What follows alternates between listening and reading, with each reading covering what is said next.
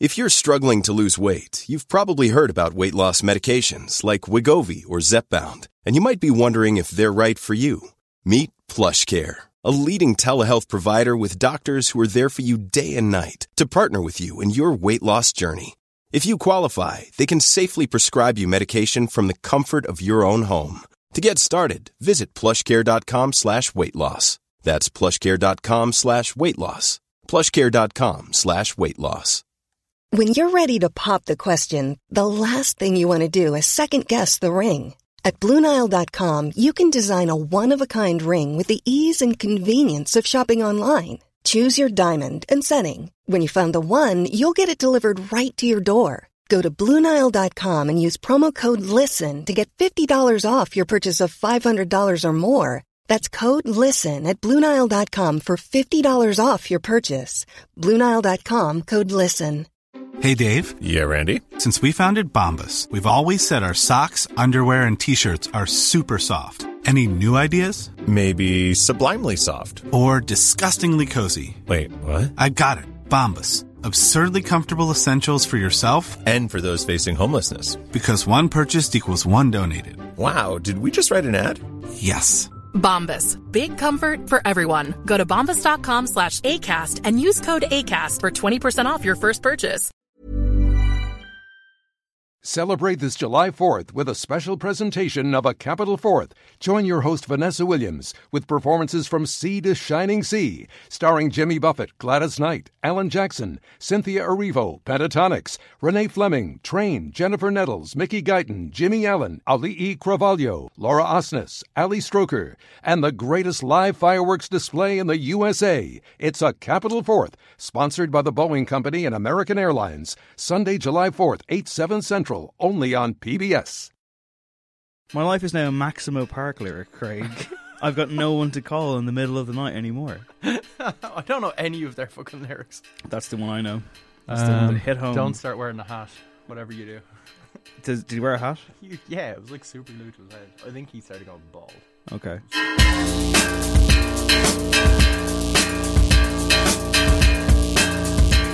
Hello, my name is Dave Hanratty and there will be no encore. Welcome to episode 175 of the No Encore podcast. It's a podcast about music. We went straight into it there.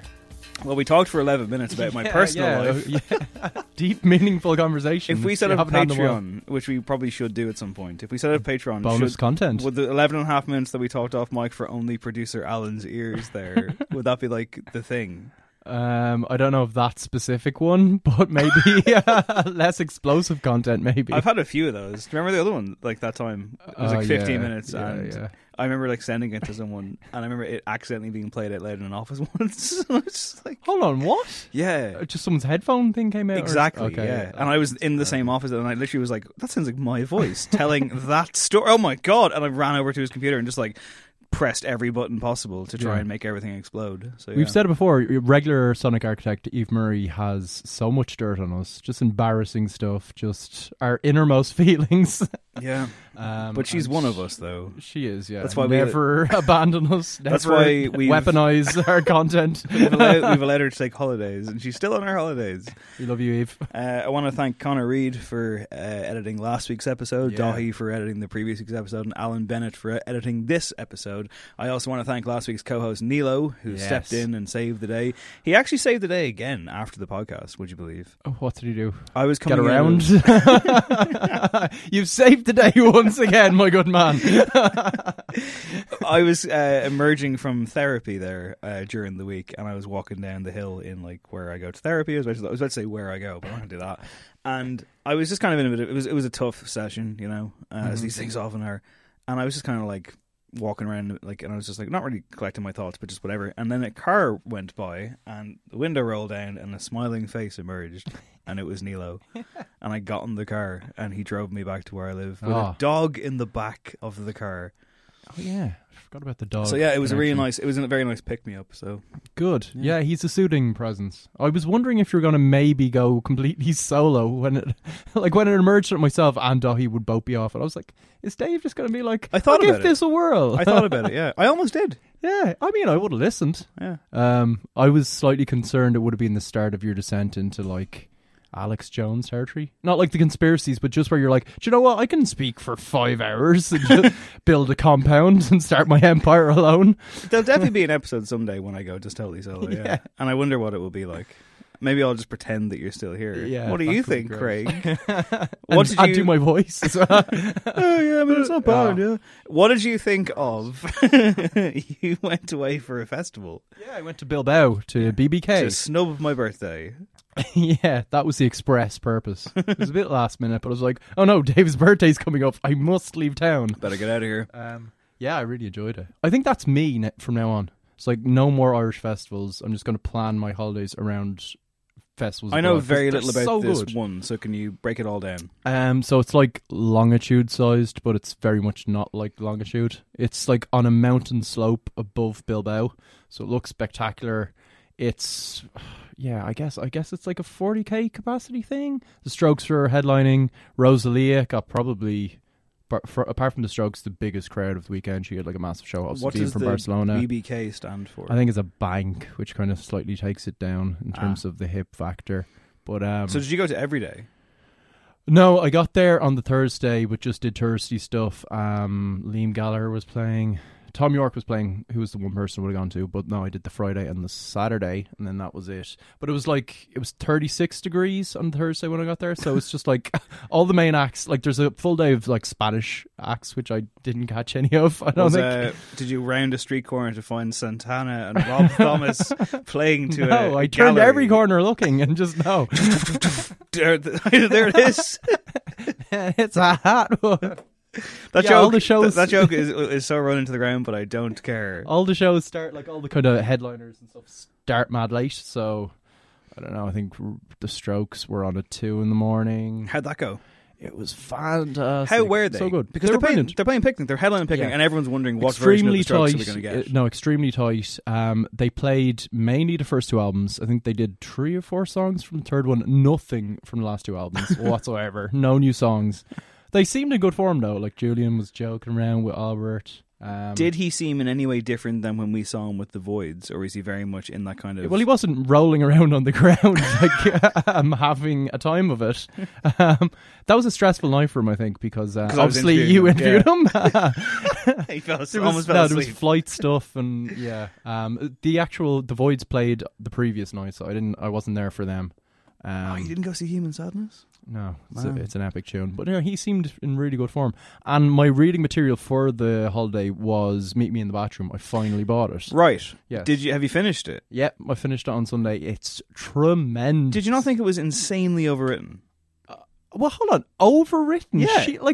they're interviews. There's no As in, interjections. there's It's some- all quotes. No, it's so long. It's exhausting by It's the end of 600 it. pages. It doesn't of- need to be. Well, there's some, like the chapter on some Misshape's nightclub or something. They talk about some club night and like they're talking as if they're like groundbreaking because they had a photo wall, and it goes on for pages and pages. And she also has like it was just for the friend- kids. She has a friend who's like some blogger type, and it's clearly her best mate. So her best mate gets all this play, and she's like led to be this big influence. Oh, but I type. think that's your one from the modern age. Like she was pretty important. Really? Laura or something, or I think, yeah.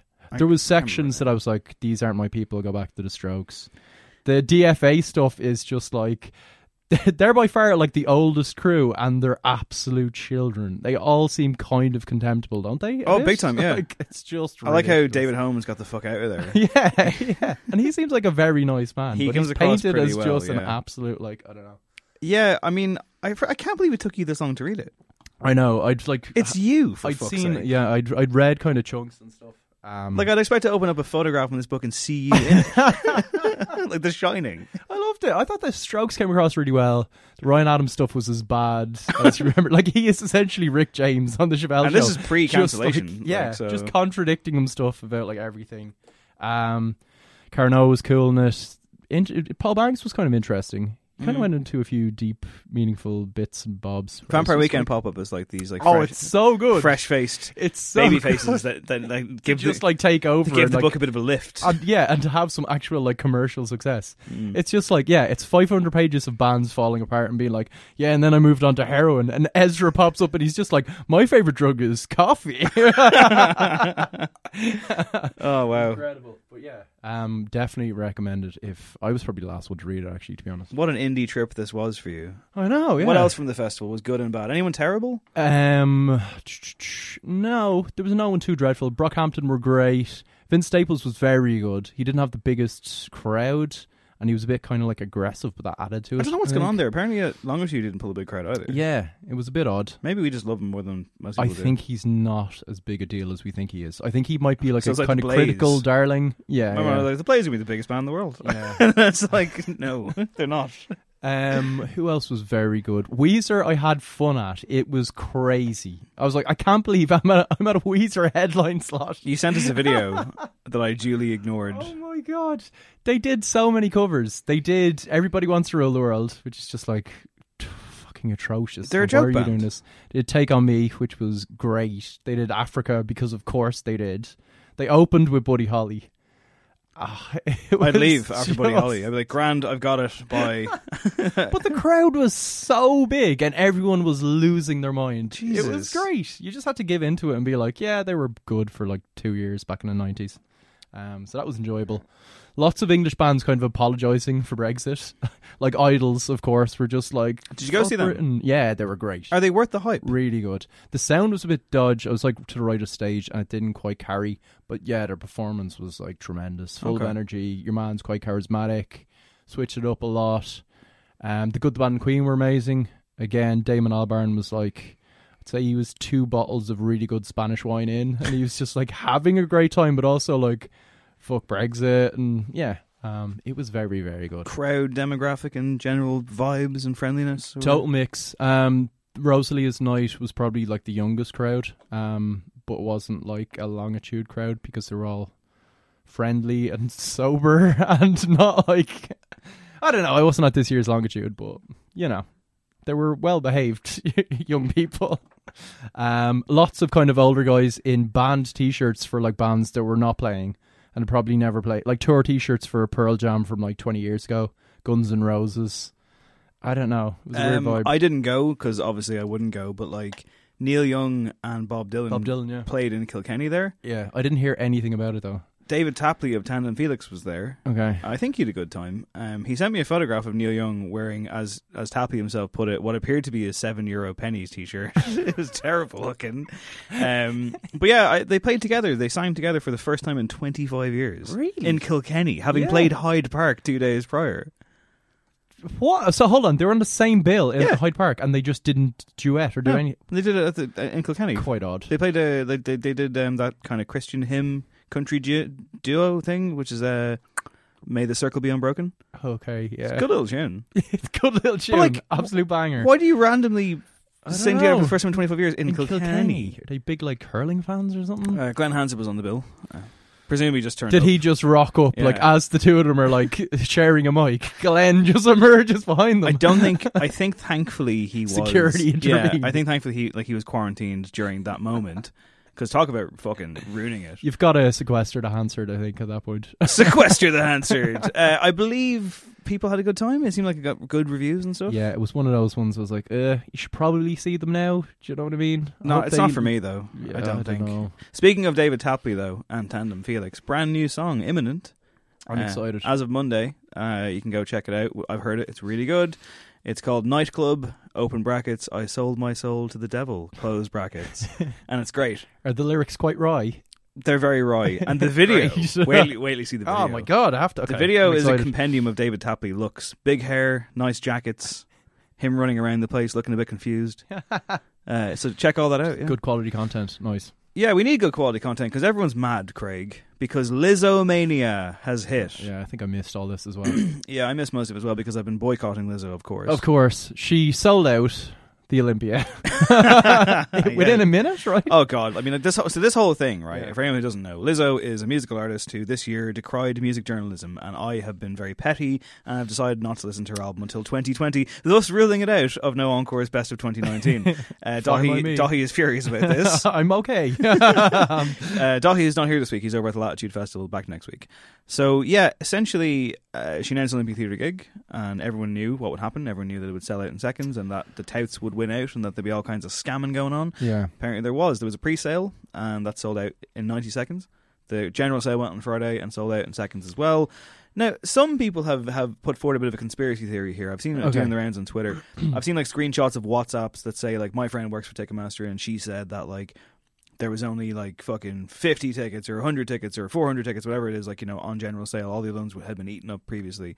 Other people have said that when they were in the queue on Ticketmaster, and again, I don't know how true any of this is, but they said that like effectively tickets sold out and then they were redirected into a new queue that offered them like upper circle tickets at a much more expensive price. And then in the same kind of generation of all this kind of stuff happening, you got a thing where it said like diamond platinum tickets or something. Yeah, I think the platinum tickets were 140 quid. But there were previously no platinum tickets available at all. And they apparently, so people are accusing Ticketmaster of repurposing, basically selling it out, right? Opening it up again, and then putting a new fancy name on this ticket that you're suddenly charging €50 extra for. So that's what people are accusing Ticketmaster of. So it used to just be that like Seatwave and Viagogo or whoever were like, and the touts were your big enemy. And now people are suggesting that that the call is coming from inside the house.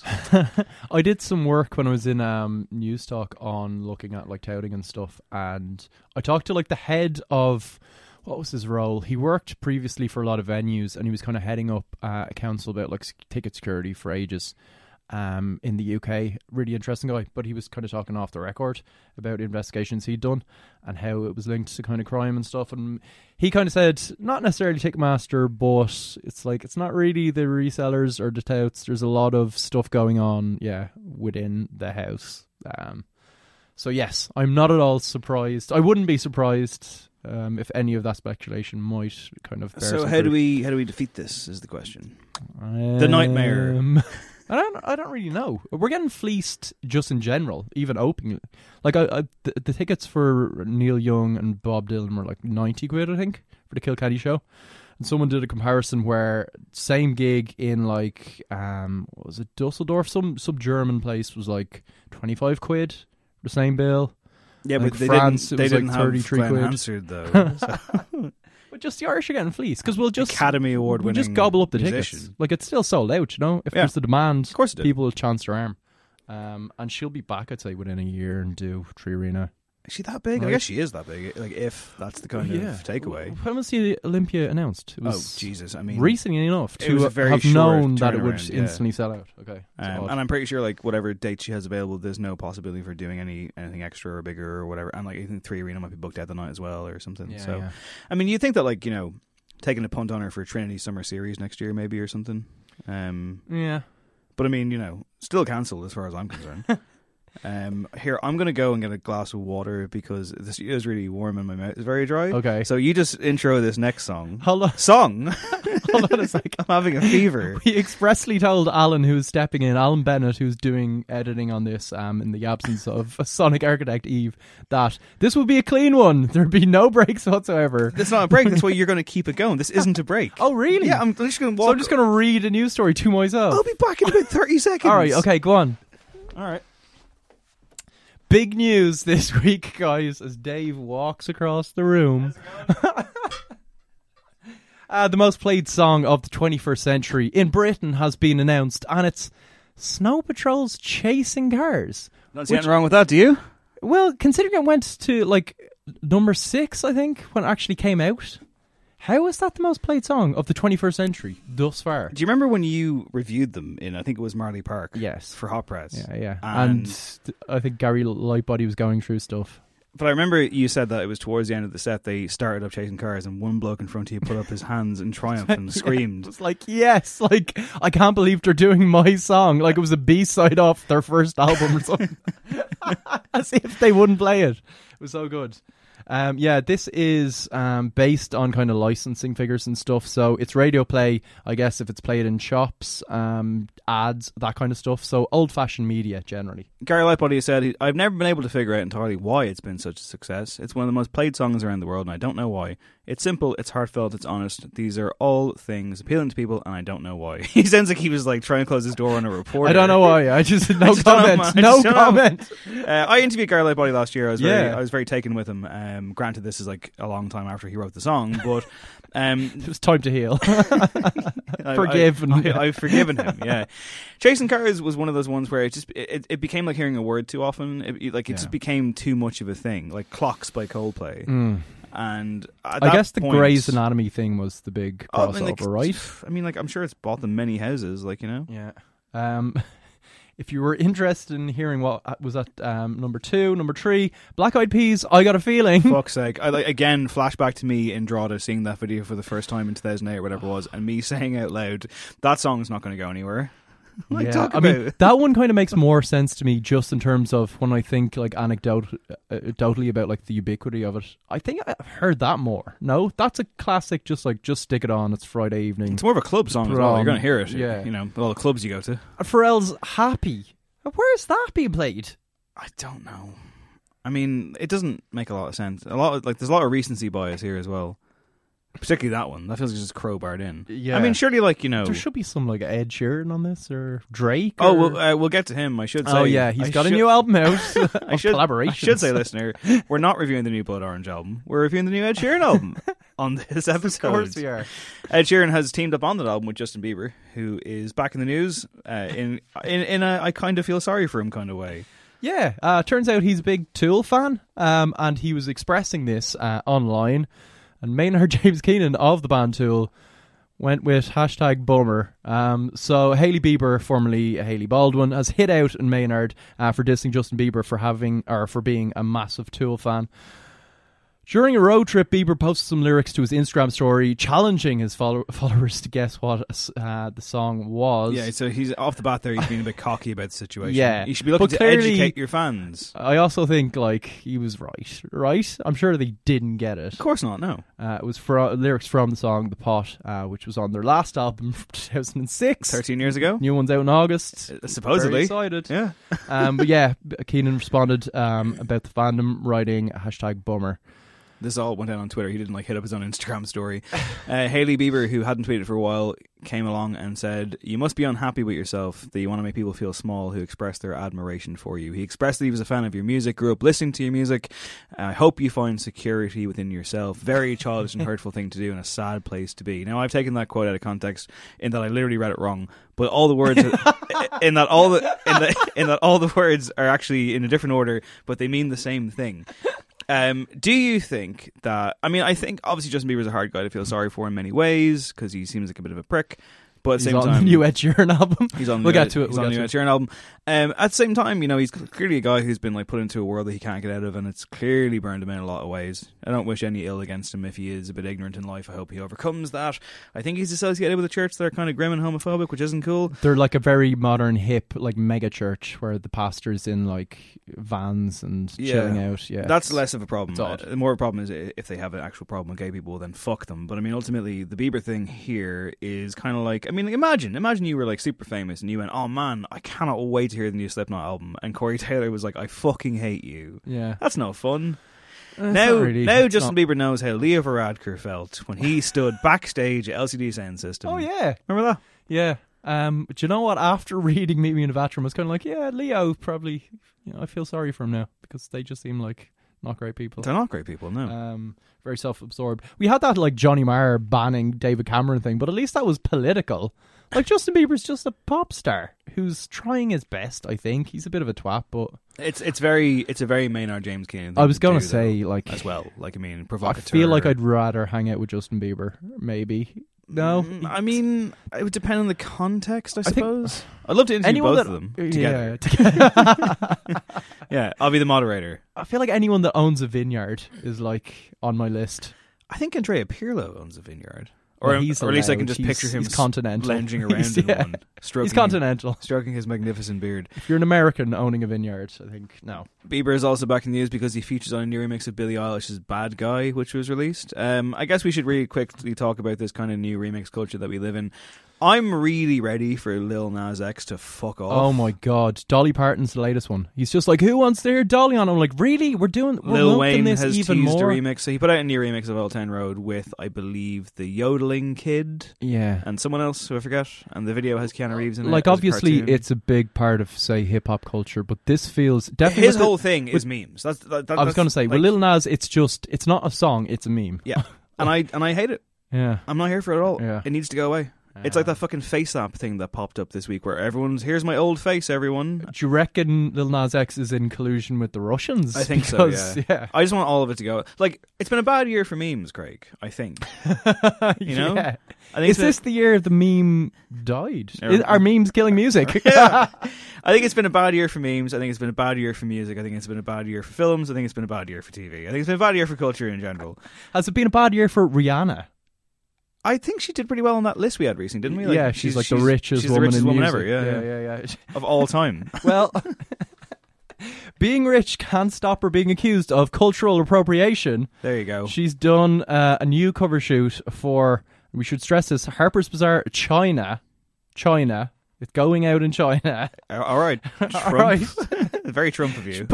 She's China. China? Did you see that compilation? Of him saying China? Yeah. Yes. It's amazing. It's hilarious. It's my favourite thing. I've said this before. He would be one of the great comedy characters if he wasn't so the president of the United States of America. Yeah, if he wasn't so dangerous. And horrific as a human being. Before he was the president, we could all have a laugh, watch The Apprentice. And now you're kind of like, have a few he beers. might just kill us all. Like, he's going to get fucking re-elected, isn't he? It's going to happen. Probably. Because we don't learn nothing. Did you hear the Epstein stuff? Dark stuff. Yeah, it's gross. Yeah, it's grim. And anyway, then he's openly being racist towards congresswomen. Yeah, he's doing that to deflect from the fact he used to hang out with a music convicted podcast. This sex is music offender. Podcast. Music podcast. Remember I outlawed all mentions of Trump? Yeah. Well, you brought him up. I know. But you said China.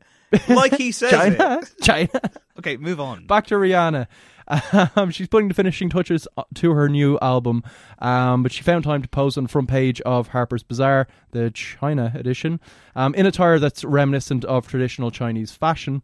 Likewise, her hairstyle and jewellery hark to similar Chinese styles, while the centre of her lips are painted in red. On Instagram, Harper's Bazaar China themselves described the look as when Western style icon meets Eastern aesthetic. It's caused a lot of consternation on social media, shockingly. One person commented on Instagram, "I'm Asian and I find it offensive. I know Rihanna and the creators of this photo doesn't give a shit about my opinion, which only proves that the disrespect they have to our culture. If you wanted to create an Asian look, why didn't you invite Asian artists?" And there was other kind of similar comments. So I guess this is one of those stories where it's like a few people have expressed outrage and suddenly it's newsworthy. Yeah, that's what happens, yeah. Is it not like... I don't know. Listen, neither of us are fucking able to comment on what is and what isn't cultural appropriation. I don't think this is. Okay, well, I said neither of us. You've said you are. Off you go. Okay. My point with this would be they were getting Rihanna to appear on the front of the magazine. There's an interview with her. It's not like the role could have gone to someone else. Do you know what I mean? Are they not saying specifically that the look, the aesthetic of what she was sporting... Well, like that comment... Rather than her being there at all. That comment was kind of saying, why didn't they get Asian stars if they wanted someone to have a Chinese look? But I guess the point would be that Rihanna is doing something for a Chinese publication where she's kind of honouring or venerating a different culture. Like, it's clearly done in the spirit of, I kind of like this stuff, I'm like raising it up, I'm trying to be a part of your culture. Yeah, I mean, like, where do you draw the line? I mean, like, fucking, like, you know, some bloke went into Love Island this week, which I don't watch, by the way. And he is like he's a lad from Limerick who has like Chinese characters tattooed in his on his rippling torso, and it's like, are we going to go back now? Don't get me wrong, I'm not saying that we shouldn't cancel all the lads who got shit Chinese writing tattoos on their holidays when they were younger, because obviously shit tattoos. But are we going to be like, you can't do that? You're not Chinese. Probably. I don't know. But we never did it then, did we? I don't. Yeah, it's the classic 2019 lens thing, applying it to whatever the. I don't know. I mean, like, again, I'm not like this is like I'm worried that I am going to turn fucking Alex Jones over here, but like. I know, it just feels I don't know. I just feel like what I do feel like is that social media in general has just become so toxic. Yes, I'm just like, this fucking, is the problem. No matter what it is, whether it's something like, you know, where you can be like, yeah, look, that's totally valid, or whether it's just like anything. I guess my point would be, I feel like any outrage to this is disingenuous. It's attention seeking, which, you know what I mean? Well, no one can social media is, baby. Yeah. You know? I don't know. Oh, God. Thank God we have a podcast instead, right? Yeah, it's great, yeah. Like, will we talk about Tupac? It's pretty funny. Come on, let's wrap up with the Tupac. The former director of Iowa's social services agency was a huge fan of the late rapper Tupac Shakur. As we all were. And he frequently let his colleagues and subordinates know about this. Emails obtained by the Associated Press show that the Iowa Department of Human Services Director Jerry Foxhoven sent messages to employees lauding Tupac's music and lyrics, even after at least one complaint to lawmakers. Shortly before he was ousted, he sent another such email to all 4,300 agency employees. The 66-year-old told his employees that he'd been a huge fan of the hip-hop artist for years. He hosted weekly Tupac Fridays to play his music. Very close to Hip Hop Fridays, which we used to host in the Hot Press Press office. Until we were told to turn off that loud, aggressive music. Yeah, which we didn't hear when, say, rock and roll was played. Strange, isn't it? He traded Tupac lyrics with employees and marked his own 65th birthday with Tupac-themed cookies, including ones decorated with the words Thug Life. The agency released 350 pages of emails with the words Tupac or 2 with the number pack sent to and from Foxhoven during his 2-year tenure. They show that he marked the anniversary of his death, shared one of his lyrics about love on Valentine's Day, and used the rapper's image to try and improve the agency's culture. He was doing it for the culture. He told his colleagues he was inspired by Tupac's lyrics that included, "It's time for us as a people to start making some changes." He sounds great. This guy sounds excellent. Really good person. Now, some people thought that he was. Some people praised him for injecting levity and inspiration into a stressful workplace, but at least one person, one fucking snitch, complained to the law and gave out about it, and basically it's all over now. But, I mean, I've heard worse office behaviour. This is great. That would brighten up my day. And look, yeah, it seems like the majority of people were into it. Like, it says here he traded Tupac lyrics with employees. So he wasn't just rapping. He was, trading bars. Yeah. He brought people cookies on his own birthday? He's actually like Jesus. So the company has had multiple controversies, and it seems like he wasn't. He didn't part company with the company. Reasons cited here for the company's kind of grim tenure is that difficult contract negotiations, mistreatment of people, and an uptick in deaths at a centre for the disabled. So no laughing matter. Foxhoven, though, asked about this, said in a text message that he believed that they had made the decision to go in a different direction before he sent his email, and said he wasn't given a reason for the resignation, but he doubted that Tupac was a factor.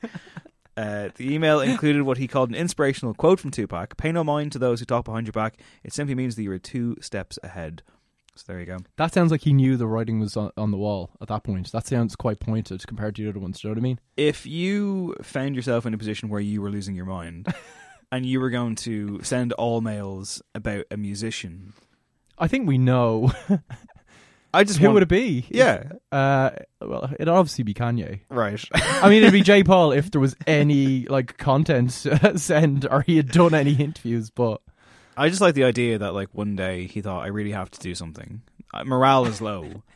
I know what I'm going to do. I'm going to reach into my old Tupac records and he'll know what to do. Yeah. He needs to fucking become mates with the guy who petitioned to get the Eazy-E bench in that small British town. Small British town, yeah. Yeah, and he's at retirement age now, so he can go and just chill. Enjoy the rest of his thug life. I don't think this guy has done anything wrong. No, not at all. Well that we not know in of. terms of the group emails. He may have done other things wrong. I mean, I will say in fairness, that's a very, very large company to be getting that many group emails. There's nothing worse than a group email that turns into a thread. Do you know what I mean? And people are just firing stuff back and forth. And, can you take me out of these emails, please? Yeah, and the Tupac lyrics are flying across the office, and you've got a deadline. Then the HTML, the thread becomes so big that the email thing just collapses, and then the letters go everywhere and it looks like fucking House of Leaves or something. Yeah, not really into it. So this week for Songs of the Week, Craig, it's been a bit of a barren wasteland out there, don't you think? It's been quiet. It's summertime. It feels like we're in holiday mode, right? Yeah, I mean the studio. Johnny can't even be bothered turning up. What are we gonna do?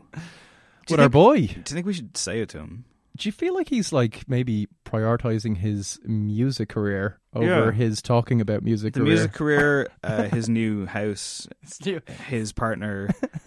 If he wants to just have a day where he plays video games. I'm worried about him. I think he's a bit mixed up. I think he needs a proper talk. He's going down the wrong road. Yeah. Okay. Let's work on an intervention. Okay, we'll see what happens. But for now, Songs of the Week. Again, talk about a bit of a hodgepodge. Where should we start, do you think? Will I start? I think I'll start. Okay. With a song. What have you got for us? Well, this song smashed into the charts, the Irish charts, at number 20 there. With a bullet, as they used number to say. 20. And I figured, that's newsworthy. It's a song from 19 years ago. It's Westlife. It's When You're Looking Like That.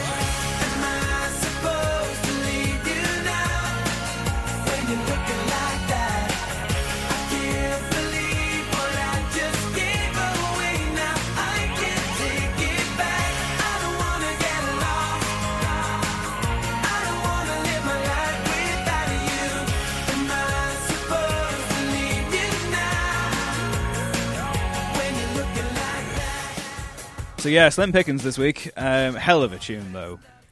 Yeah, Max Martin, I didn't realise was one of the songwriters on it. Didn't know that. A team of Swedish songwriters, which you can well hear. You can tell. It still sounds kind of fresh. I mean, Production listen, it was great coming to it with fresh ears. It is I will literally say. a song of the week. Like when you suggested it, I was like, yeah, I haven't stuck that on in a while. When I suggested it, you wrote back and went, yeah, fuck it, go on. And I wrote back, I was like, seriously? It's like, we're doing this? The opening line. Are you going to... I didn't check the lyrics. Go on. Does he say 5'10", catsuit and bandy eyes? Which kind of... I was like, what did he just say? Google those lyrics immediately. Okay. As I steer this He back. definitely says catsuit. I think a lot of boy band lyrics could, in fact, be looked at again. I think it was a different time in terms of, particularly the turn of the century. There's definitely a lot of stuff out there. Oh, do you know what I discovered recently? Someone was asking like a weirdly niche question about like what song was number one on the day you were like not the day you were born, but like they gave some weird day, and I looked up what it was, and I had "Freak Me" by Another Level was number one on one of my birthdays. That's not bad. That's pretty good one, right? Yeah. But I think ultimately a lot of these songs, because people always do that thing when someone gets cancelled, they look back at their lyrics like a Ryan Adams or a Brand New, and they go, "Oh, yeah, we should have known." Yeah. But I'm like, there's lots of them hiding in plain sight, guys. Bambi eyes. Bambi. Okay, that makes more sense. So give me the lyric again. She's a 5'10" in catsuit and Bambi eyes. I'm still having problems with it. Yeah, to be quite honest. It doesn't sound like a real human being or a real hero. No. She's all dressed up for glamour and rock and roll. I love that bit when they mention rock and roll and the song a guitar emerges from... Did Jeremy Renner write this song? It sounds like he'd be really into it. This is the biggest song they ever had in Ireland in terms of plays. It's only the 6th biggest they ever had in the UK. So for some reason, this is what the Irish take as the quintessential calling card of Westlife. I think it's their best song. I think it is. They don't have many good songs, in fairness. Like there's this whole like 90s kind of turn of the century revival of pop music where like they're playing and people are like, actually they were great. No, they weren't. Okay, but that's just hard bitten nostalgia. Yeah, but I recognise that thing and I feel comfortable about it. I'm not having it. Really? Yeah, okay. I disagree. I like the song. Yeah, it's pretty good. It is their best song. It was all downhill after this. Okay. What did you bring to the table this week? Is it from 2019? It's very, very similar. It's from 2019. It is the return of the great David Berman. Who says everyone? I'll tell you. His new band's called Purple Mountains. Check it out. I mean, things have not been going well. It's time I think I finally fucked myself. You see, the life I live is sickening. I spent a decade playing chicken with oblivion. I'm neck and neck, we're giving in. I'm the same old wreck I've always been. And when I see her in the park, barely married to romance. That's just the way that I feel. Which the opening track from Purple Mountains. I was eagerly awaiting his return. Not least when we spoke to Steve Malkmus on the podcast, and who he's good friends with, and he was kind of talking about him in hushed tones of like, oh yeah, he's writing again, because David Berman hadn't done anything in about a decade. Dan Bejar has spoken the same from Destroyers, kind of being like, oh yeah, he's coming back. It's like a really big deal. A guy in work on Monday was just like, have you heard Purple Mountains? I think you'd like them. They're really good. I'm like, haven't a clue who they are, mate. Stuck them on. 3 tracks in, I was like, these kind of sound like David Berman. I was like, oh yeah, it is actually David Berman. So, David Berman. Well, you were out-craiged by a coworker. I was out-craiged. David Berman was in a band called Silver Jews, who Steve Malkmus started alongside him around about the time Pavement also took off, so he quickly left. But I guess you would see them as like a kind of countrified Pavement to a certain extent. They've made a number of albums. He's had a really, really tough life. He's battled depression. He had a kind of crack addiction. But he is seen and kind of venerated as an exceptional lyricist, first and foremost. And yeah, this new album is just getting kind of across the board rave reviews. He's still got it. He's been away. He's kind of, I don't know, he's quite a kind of depressive character, but he's got some way with words. He's like one of those few lyricists, I think, from his generation where the words written on the page like are as good as the way he sings them. And yeah, this is a kind of good opener. It's a bit kind of honky tonk. The rest of the album is less so if you're worried about that. But yeah, some absolutely great songwriting on it. I liked the honky tonk actually. Oh yeah? It was weird because like in the batch of songs the week that we kind of threw together, the new Whitney track was in there at one stage, which is well worth checking out. But it's no Westlife from 19 years ago, and thus it didn't make it in. So yeah, I enjoyed this. I enjoyed the kind of like them kind of rolling into each other, and yeah, a lot of the songs I was into this week kind of had that, you know, that kind of air of just kind of walkabout songs, I suppose, or something. Yeah, you know, very much kind of the earthy, soul-searching kind of life under the collar thing, and with this one is no exception. Yeah, it grabbed me. Like I found myself more just kind of tuning into, I suppose, the physicality of it than even what he was saying. Oh, really? But I do like how he says it. Yeah, yeah. It's not complicated. No, and I think that's actually a bit of a departure for him because he used to be much more veiled and stuff. But this is probably his most direct work overall as an album. It's like, you know, the stuff in the 90s was beautifully sloppy in a kind of very Pavement way. But this is him kind of really cleaning up. And the reason he was away for a decade is pretty amazing, right? So it turns out his dad is an awful lobbyist for like the worst of America, like corporate America, right? And he left music 10 years ago to to campaign against his dad. Who apparently this Richard Berman guy, right?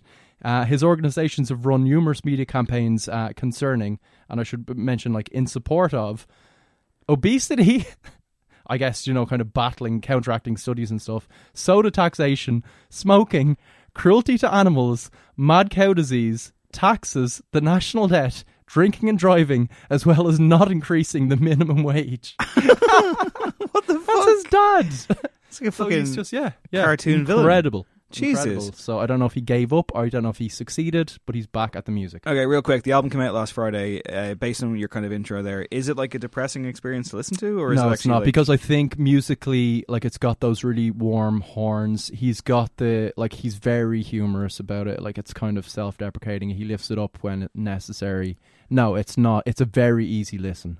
It's depressingly uplifting, I guess. So definitely check it out. Second single from an album that we're probably going to cover next month, but at the same time, again, tough week for songs, guys, and that's why Charlie XCX is back with Christine of Christine and the Queen's fame, and this track is called Gone.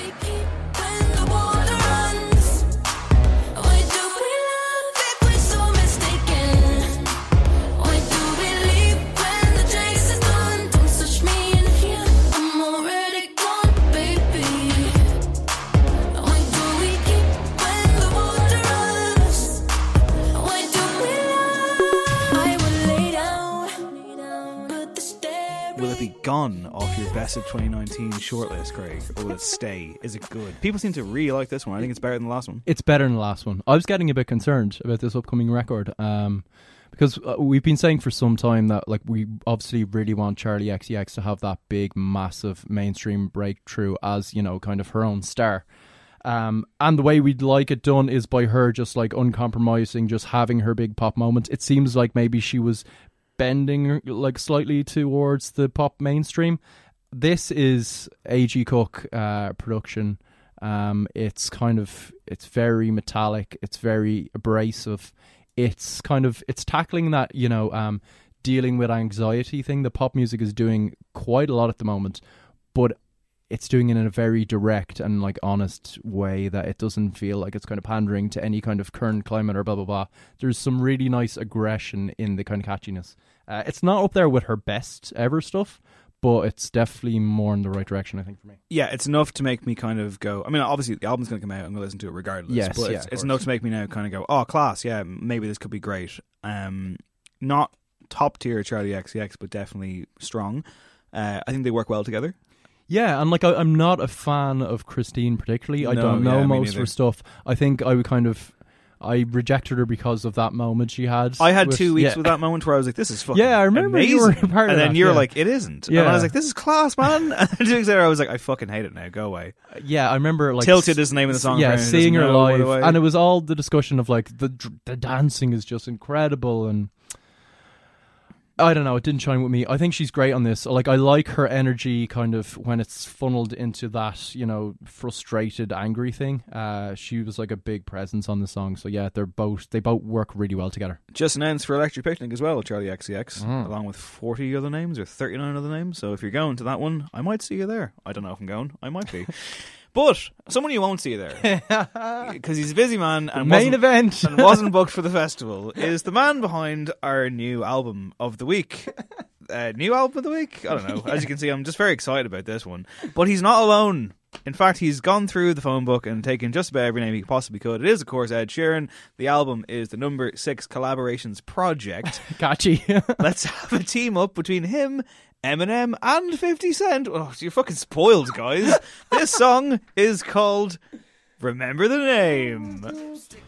Private guy, you know nothing about my business. And if I had my 15 minutes, I must have missed them. 20 years old is when I came in the game, and now it's 8 years on and you remember the name. And if you thought I was good, well then I'm better today. But it's ironic how you people thought I'd never be great. I like my shows open air, Tokyo to Delaware. Put your phones in the air if you wanna be rock. You know I want way more than I already got. Give me a song with Eminem and 50 Cent in the club. You know it ain't my time to call it a day. I wanna crack on and I wanna be paid, but it's about time you remember the name. Hey, hey, you know it ain't my time to call it a day. I wanna crack on and I wanna be paid, but it's about time you remember the name. Hey, hey, hey, hey, hey.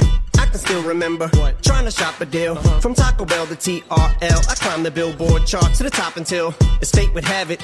Became an addict. Funny, cause I had pop a pill, but they said time would tell if I'd prevail. And all I did was put 9-inch nails in my eyelids. Now I'm seeing diamond sales. Craig Fitzpatrick. Like I'm in Zales. Who's Ed Sheeran?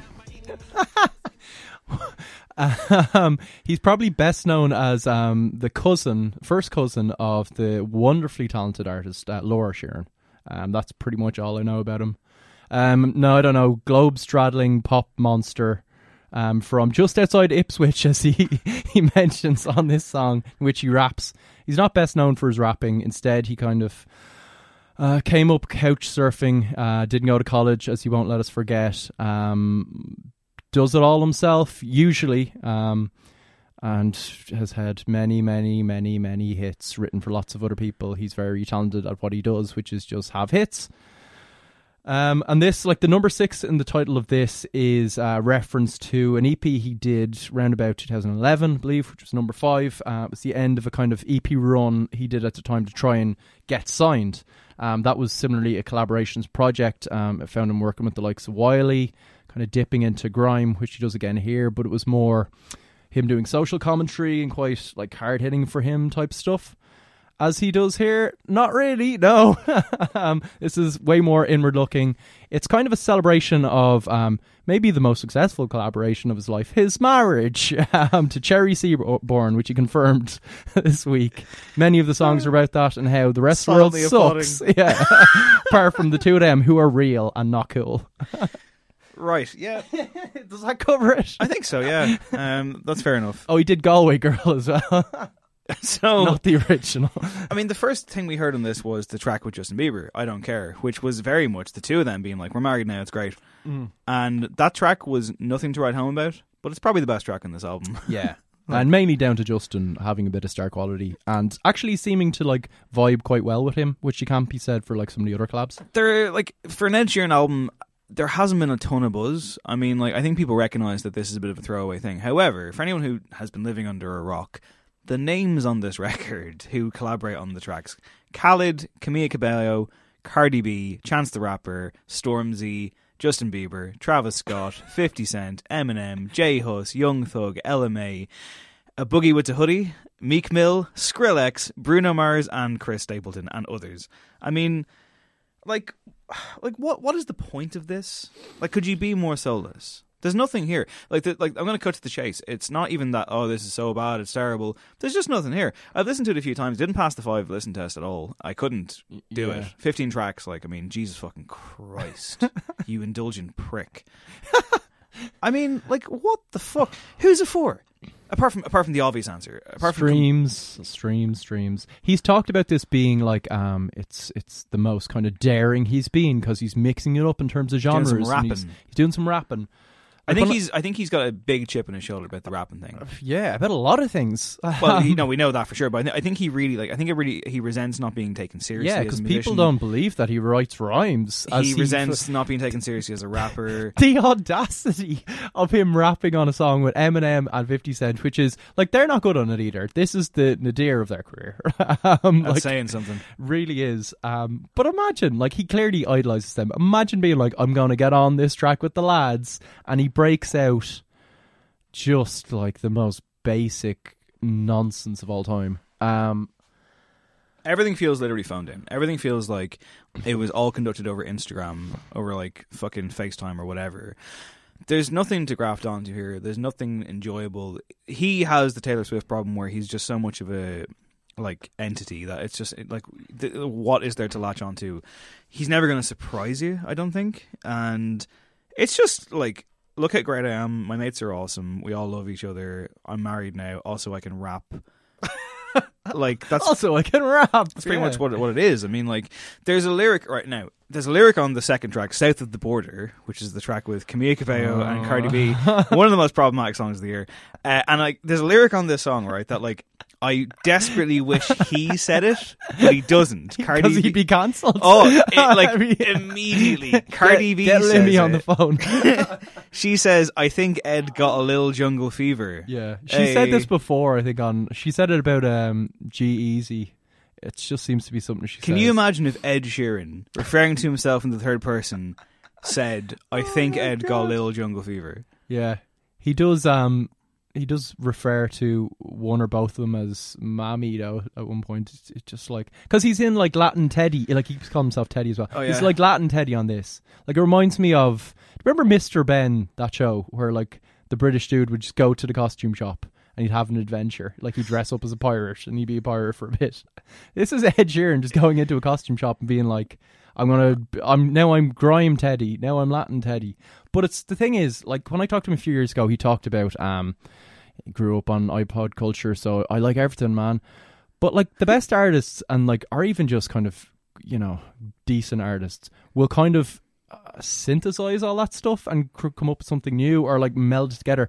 What he does is like, he just puts on different hats and like gives a different kind of coat of varnish to, like, most of these songs are just Shape of You, just with a trap beat, or Shape of You just with like a Tropicalia thing or like some Latin flavor.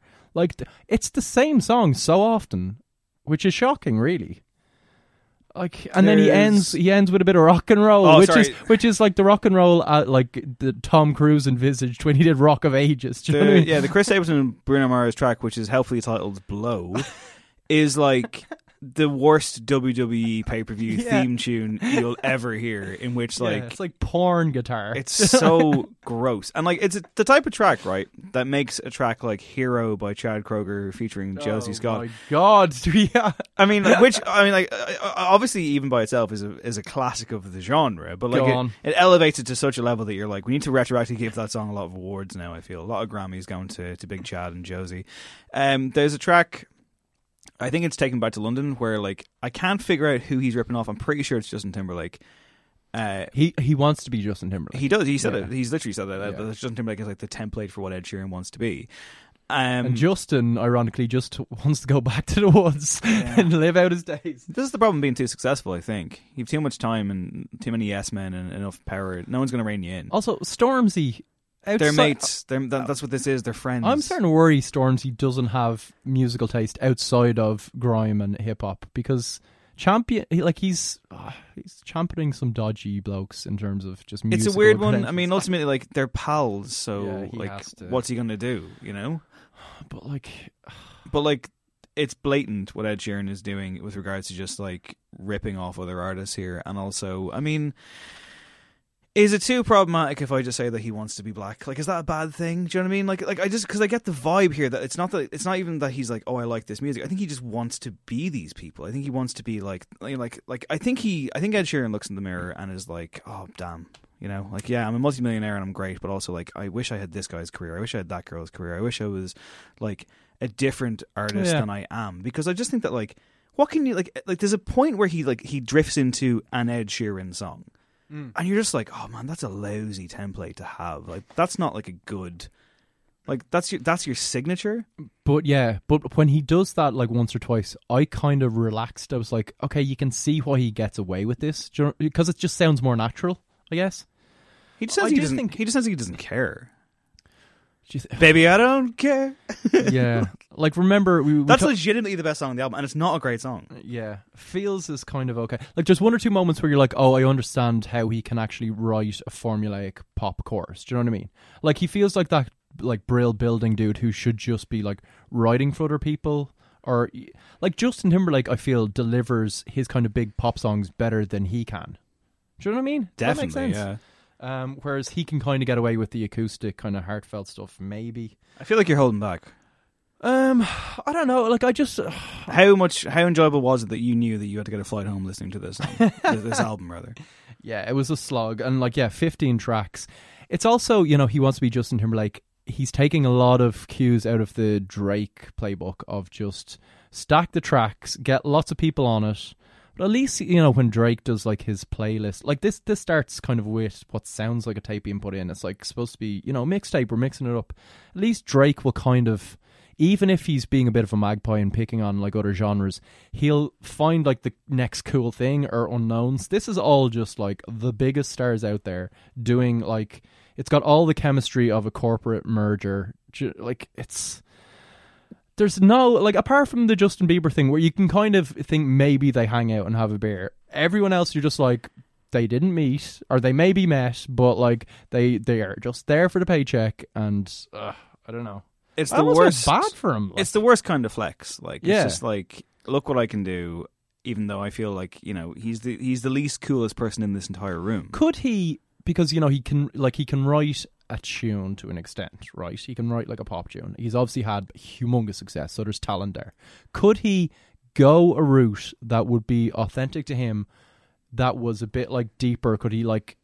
Can you see him ever doing anything interesting creatively? No, because I think ultimately... He won't let himself? Or, yeah. Like, or he doesn't have like, those depths? Yeah. Maybe he has the depths, but, like, I mean, I don't know what it must be like. What age is he? He's still 28, 29? Okay, right, so... Yeah. Like, what's he going to do? Start a hardcore band? I mean, like what's going to happen? I mean... I don't know. I think there's just... In fairness, he probably grew up listening to more hip-hop than hardcore. He's clearly a very intelligent guy. Yeah, and I kind of feel almost bad. I'm like, you know, like, who am I to say he's not like... Because, like, that was... I remember, like, when I wrote the Hot Press review of his debut album and they wouldn't print it, and there was one line in particular that I was cited about that you supported. You're like, you can't say that. When I said... Oh, he had no business doing this kind of music. I said... but it's 2011 and thus a flame-haired guy with an acoustic guitar isn't sexy enough.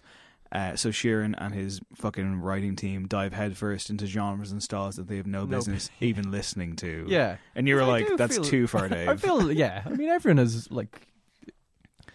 It was a good line, though, in fairness. It was a good line, and you should have fought for it. I don't think so. I know, because we very much... You disagree with that line, wouldn't you? What I just said? Yeah. I mean... No business listening to a certain type of music. Come on, what is this show like? Within reason. Yeah. Look what it's brought. look what it wrought. Sorry, okay, you're a soothsayer. Yeah. 8 years later, you get this. You get this, Craig. I have been fucking vindicated. Oh God! There you go. First, they came for Dave's review, and I said nothing. like what? Like 0 out of 10? Like what do you give this? I mean, like I wouldn't say I was listening to it, and I didn't realize it was on shuffle until a track came on that I knew was like track 4 after hearing the horrendous finish. Yeah. And I went, oh yeah, fuck! I've been listening to it on shuffle for like 40 minutes, and then I just thought, well, that didn't change my experience of it whatsoever. This is cold. It is pointless. It doesn't do anything. I will give it marks for not having Galway Girl on it and not being as like, it's not as mean-spirited as this last album, which was kind of startling in how almost, I hate the word, but kind of toxic. Like, it was very odd, that album. Lyrically. That's been there since day one, I think. Yeah, there's less of it here, but it still creeps in where he's just like Like, even early doors, he's just like, we'll never be beautiful. We don't want to be beautiful. And he seems to be talking to his missus, and like, I don't know what's going on. And he's just like, I'm not cool. Don't wear a suit and tie. Like, what's wrong with a suit and tie? Nothing. So, 2 out of 10? Yeah, 2 out of 10. I don't know. It's a 2 out of 10. Yeah, actually, do you know what? Okay, what I find tough to deal with is, like, on a song like Remember the Name, where he's rapping alongside 50 Cent and Eminem, he's trying, it's not the fact that he's rapping badly, but that's a huge part of it. It's that he's kind of rapping about, his tough upbringing where he was couch surfing, and like this kind of self-mythologizing about like his tough like he's grabbing hip-hop and framing his story as like, didn't go to college, I'm keeping it real, when like obviously he was just a middle-class British dude that could have gone to college if he just stopped effing and jeffing on couches. Do you know what I mean? That's what I find weird, where he's just like, yeah, I'm just like Stormzy, I had it rough as well. No, you didn't. Like, that is the definition of white male privilege, where it's just like, yeah, I'm just like all these people. It's like, no, you're not, really. 2 out of 10. All right, what else have you been listening to? Oh, God. Lots of New York stuff from the turn of the century. Strokes, obviously. Interpol's debut album, which I hadn't listened to in ages, is stunning. Oh, it's great.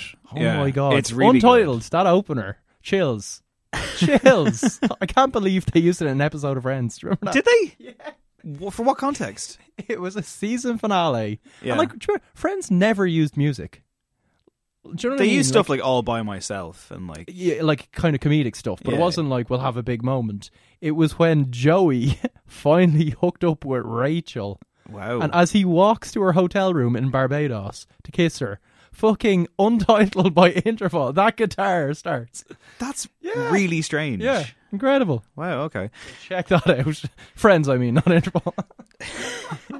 All seasons on Netflix now. Yeah, I haven't listened to that much. I've been watching a new show, though. Oh, go on, tell us.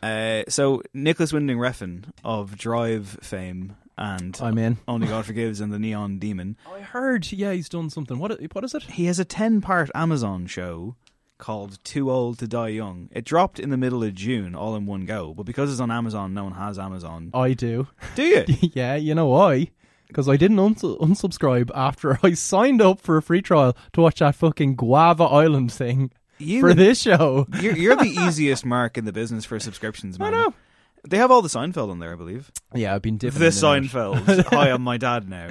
They do a weird thing where you can't, like, if you search for a show or if you scroll, you can't go into a show and then get all the seasons. It'll be like Seinfeld season 1 on its own, and you have to go. I've heard the layout is terrible, just like Netflix. It's Like, awful. how is this so hard, guys? But anyway, so you'll find Too Old to Die Young on there. So I'll check it out. Get this right. Would it shock you, Craig, to learn that this TV show is full of really beautiful looking people doing horrible things, and they are themselves gross? Would it shock you to learn that it moves at a glacial pace with camera moves that go across a room at, like, I'm talking snail's pace or less? So good.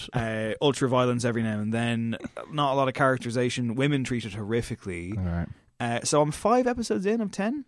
Yeah. So I threw on the first episode to watch it, and it was like an hour and a half. And I was like, oh, well, it's the pilot, I suppose. Sometimes that happens. Nope. Episode 2, an hour and a half. And I was like, oh my God. They make 10 films. So apparently it's like a 13-hour movie. Oh. So I'm halfway through, and I couldn't tell you if it's good or if it's bad. All I'm saying is that I find it quite mesmerizing in the sense that, like, it is hypnotic. Yeah, I'll check it out. It's really nasty and not nice. I don't know what the point of it is apart from that. But like, how's the soundtrack? this is the thing. Yeah, Cliff Martinez is in there again. Okay, yeah, I'm watching it. How did you feel about the Neon Demon, which I fucking loved?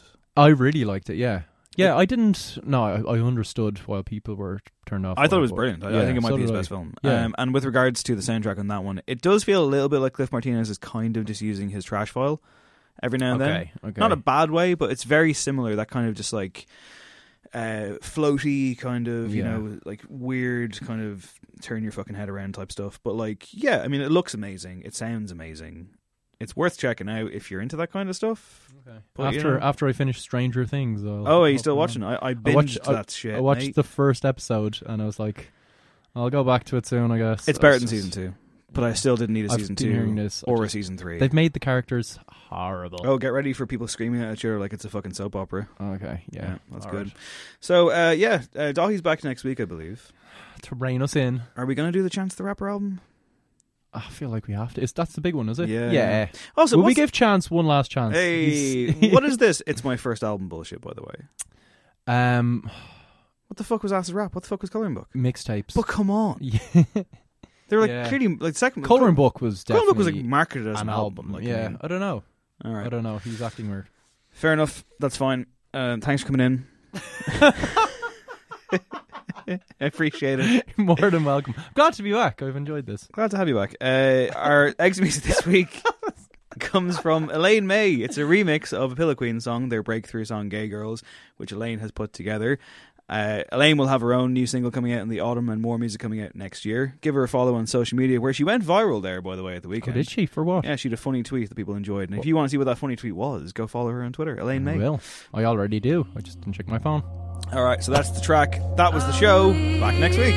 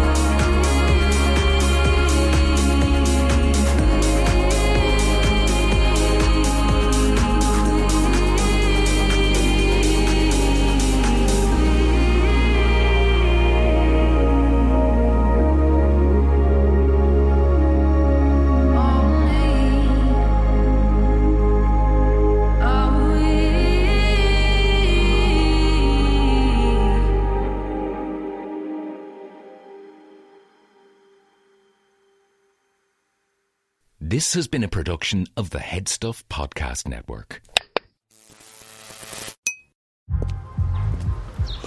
The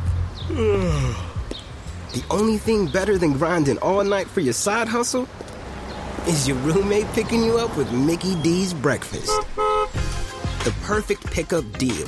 There's a deal for every morning at McDonald's. Right now, taste breakfast perfection when you get a warm and savory sausage McMuffin with egg for just $2.50.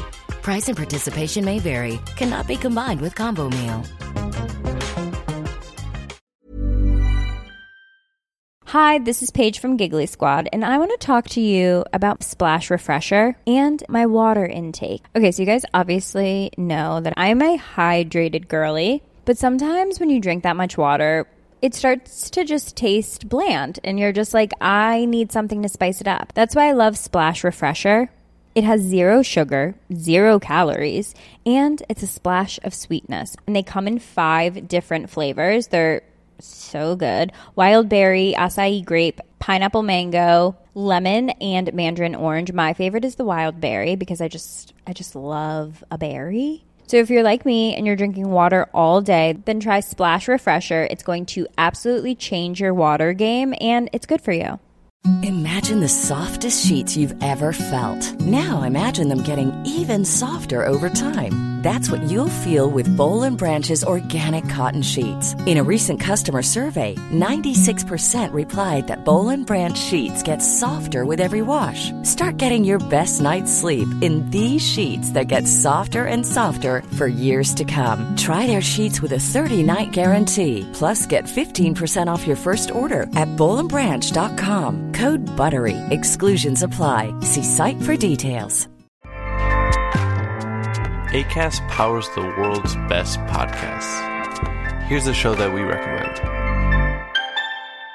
The Real Housewives is a guilty pleasure for most, but if you're looking to not feel guilty about that pleasure, tune in to Everything Iconic with me, Danny Pellegrino, where I break down all the messy moments and behind-the-scenes antics of Bravo's popular franchise. And on Everything Iconic, I also interview celebrity guests like Kelly Ripa, Keke Palmer, Drew Barrymore, Cameron Diaz, and more about their guilty pleasures, their past work, and so much more.